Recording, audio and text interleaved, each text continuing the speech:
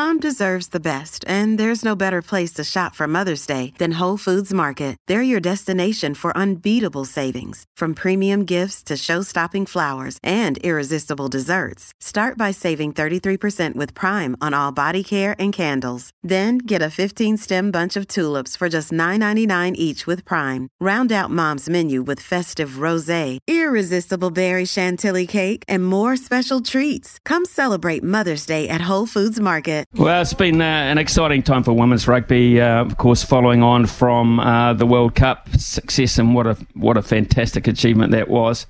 They had to make sure they cashed in on it. So New Zealand Rugby have been pretty active in making sure that women's rugby has been to the forefront, and one of the first things they did is they had to find a director of rugby, the Black Ferns director of rugby, to replace the ultra-successful Wayne Smith, and they've done that by appointing the very popular and already a big achiever in women's rugby, Allan Bunting, who joins us this morning. Allan, thanks very much for your time.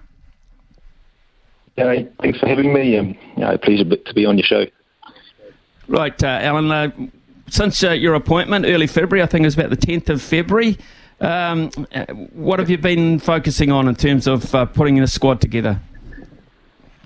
Firstly, it's been people, so it's pretty much a whole management group, and then obviously contracting for players. But certainly, in terms of our players, we've got some awesome experience here that have experienced something special with the last World Cup, and a few others. And then obviously there's the next generation of talent, and the next ladies that need some experience that I think we can move them into a special place for the next World Cup. Allan, how did you put your assistants together? Tony Christie, Steve Jackson, Mike Delaney. How did you come up with that combo? Well, we just, it was awesome to be part of the management group, the coaching group that really shifted the ladies during the World Cup, and then obviously we wanted to really build off that. We probably have to go backwards in some areas to go forward, but the group that I ended up with were definitely the group that can move us to the next level. Now, during the World Cup, you had a role of being the manager of culture and leadership. Are you still carrying on with that role? Yeah, well, it's what I normally do anyway. I sort of make sure the environment is safe for our ladies, but really really high accountability, with some expectations of what it takes to be a Black Fern, and make sure that we've got the right leaders that can really drive that. So I'll sort of be behind that with the help of Danielle Strickland, who I've worked with before, and obviously a management group that's really aligned with New Zealand Rugby. And then extends out to our competitions, because they're going to be really important. Our players, not like the World Cup, they're not going to be in that much together, so they're going to be out working on being a Black Fern, enhancing our competitions, club rugby, and then when they come back in Black Fern, hopefully do a good job there. Allan, you were successful obviously with Chiefs Manawa. Of course you stepped aside because you've got this new role, but it was interesting to see the Matatu come through in Super Rugby or Piki. How closely were you focused on that with in terms of focusing on your squad, etc.?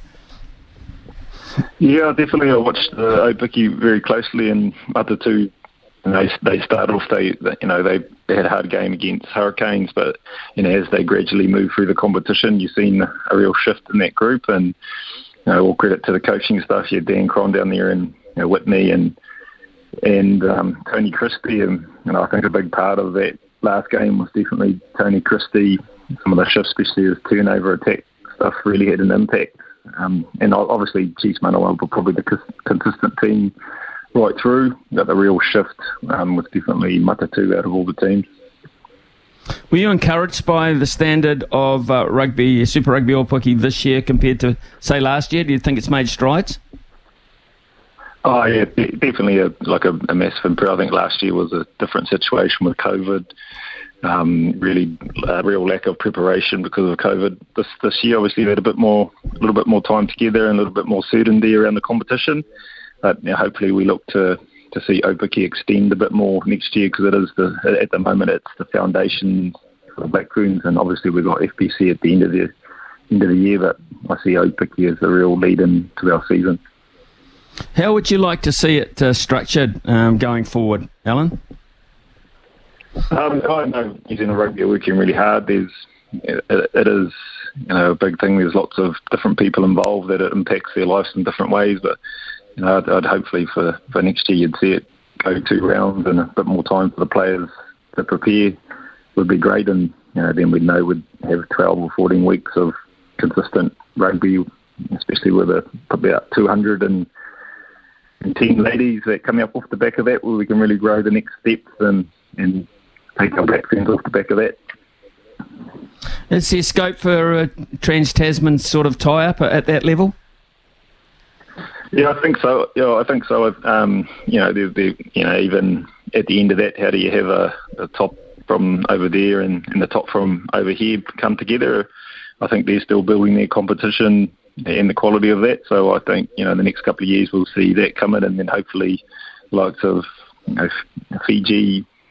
Fijiana coming over and joining that competition also, because they're in the Super W with them.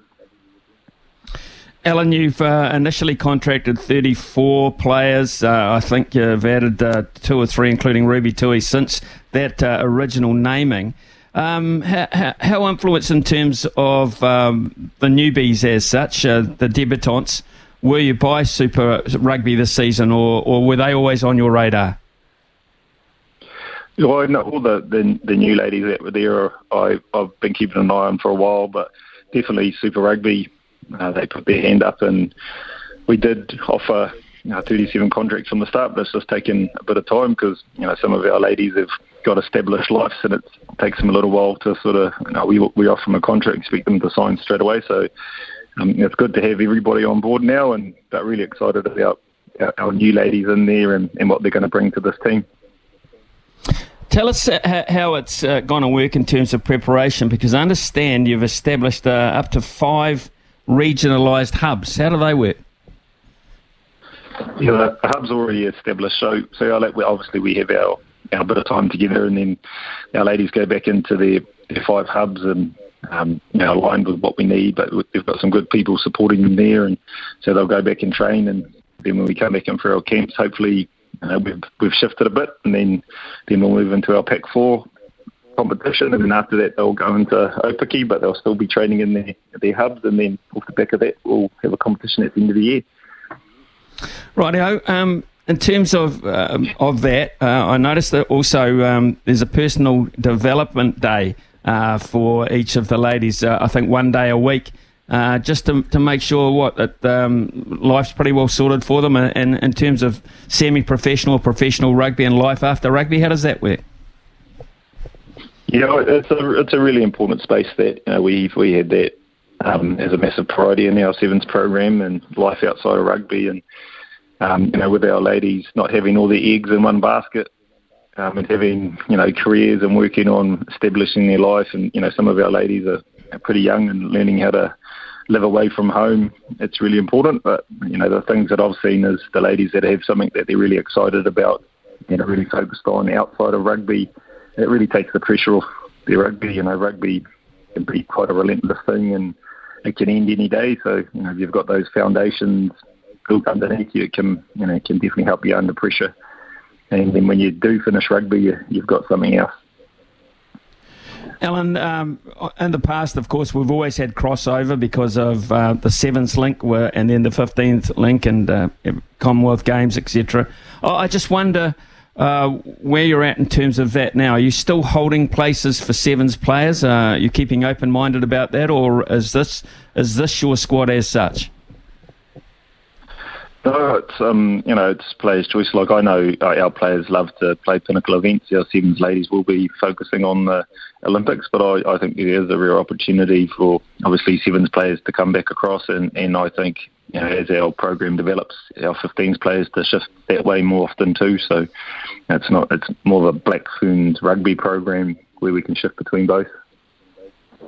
You happy that there's competition, it seems, from the NRLW over in Australia? You happy that rugby is in this country anyway is going in the right direction to securing the future of your players? Yeah, I think we are. We get into that space. So it is a bit of a worry at the moment. There are a few players that are going over there, but I think at the moment that is, it's probably the best thing for, some of our players that don't have much, if you're not a Black Ferns 15 contracted player at the moment, you have to go back to work. So there's an opportunity to play professional, but hopefully next year and in the years to come, we'll have some real foundations for our ladies not to have to leave the country. Is the professionalism in women's rugby progressing fast enough for you? Could we be doing more quickly? Yeah, well, I want it to happen today, because I know the sort of athlete you get when you've got real consistency over a year, but it's not that easy. You got ladies that have got established lives and families and other things going on, so and I've been a little bit patient with it, but hopefully we do build from our secondary schools somewhere for our secondary school players to go, and obviously our FBC, and then leading into our Opiki competition, there's a real strong, solid pathway, so that we're picking Black Ferns that are professional, not picking Black Ferns that are amateur and trying to make them professional at the Black Ferns level. Are any of them, just incidentally, any of them able to be playing rugby at the moment, competitive, full-on contact rugby now, or is it basically just the hubs that you're looking at? No, yeah, it's just hubs at the moment. So hubs, and then right. We'll come into camp and we'll probably have a trial game. So there's no competition at the moment. So hopefully if Opiki extends, we'll probably be playing semis and finals now. The signing of Ruby Tui. Now, it's no secret, Ruby Tui is a headline act. You only have to look at stuff. I think there's 2 articles on her this morning, actually. She's a huge name within rugby, within women's rugby. How crucial was that signing? And obviously you've shown her a bit of latitude as well. Yeah, Ruby, she has a massive impact in teams and environments. We probably see what she does on the field a bit more. You've probably seen a little bit more what she does, but she's massively valuable. She brings teams together. She communicates when things ain't quite right.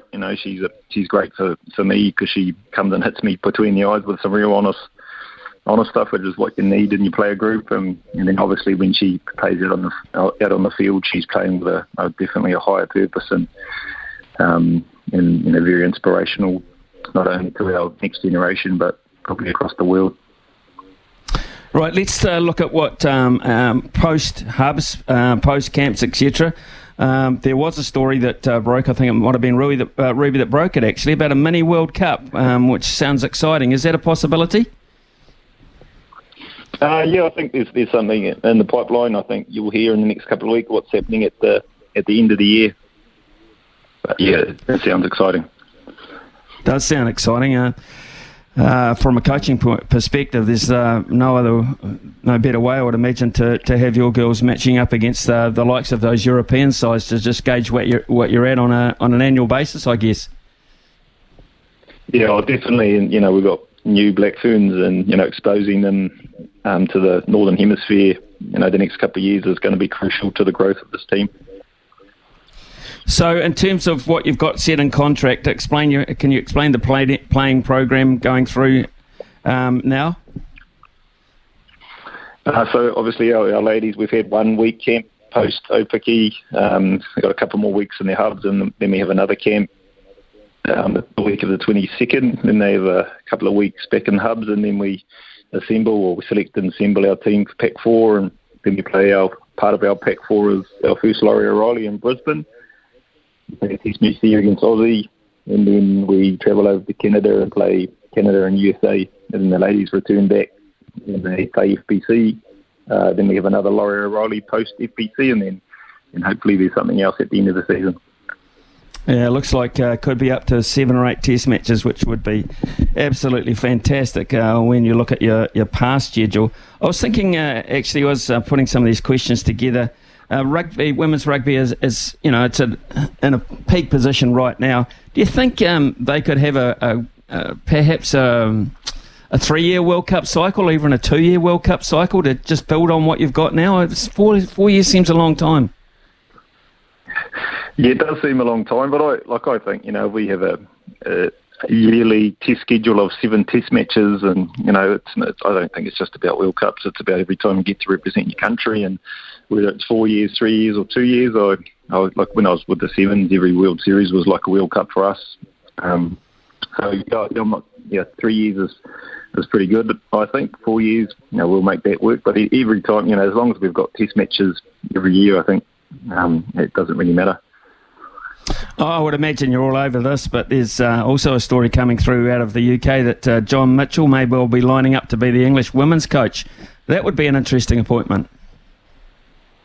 Yeah, I actually read that last night. I'm not sure. I've been following John Mitchell for a long time. I remember when he was coaching Waikato All Blacks, and I know he's had a journey through England and overseas. And I think it's great for women's rugby when you've got people with that sort of profile wanting to be involved. And I'm sure it's going to enhance the Northern Hemisphere and keep us on our toes. I also read where someone had said he'll find it very hard to go after a career in men's rugby to all of a sudden become a head coach in women's rugby. Would you find it would be difficult yourself? I mean, you've come from a background in sevens, of course. You've been associated with women's rugby for quite some time. When you look at a high-profile position, and an English women's coaching position, head coach is pretty high-profile, would it be an easy transition? Yeah, well, I don't know John Mitchell personally, and I think it comes down to both coaching men and women. The most important thing is building trust in an environment that thrives, and it doesn't really matter how good a rugby coach you are. So that's probably the first thing that you got to establish, and then if you get that right, then usually the rugby goes pretty good.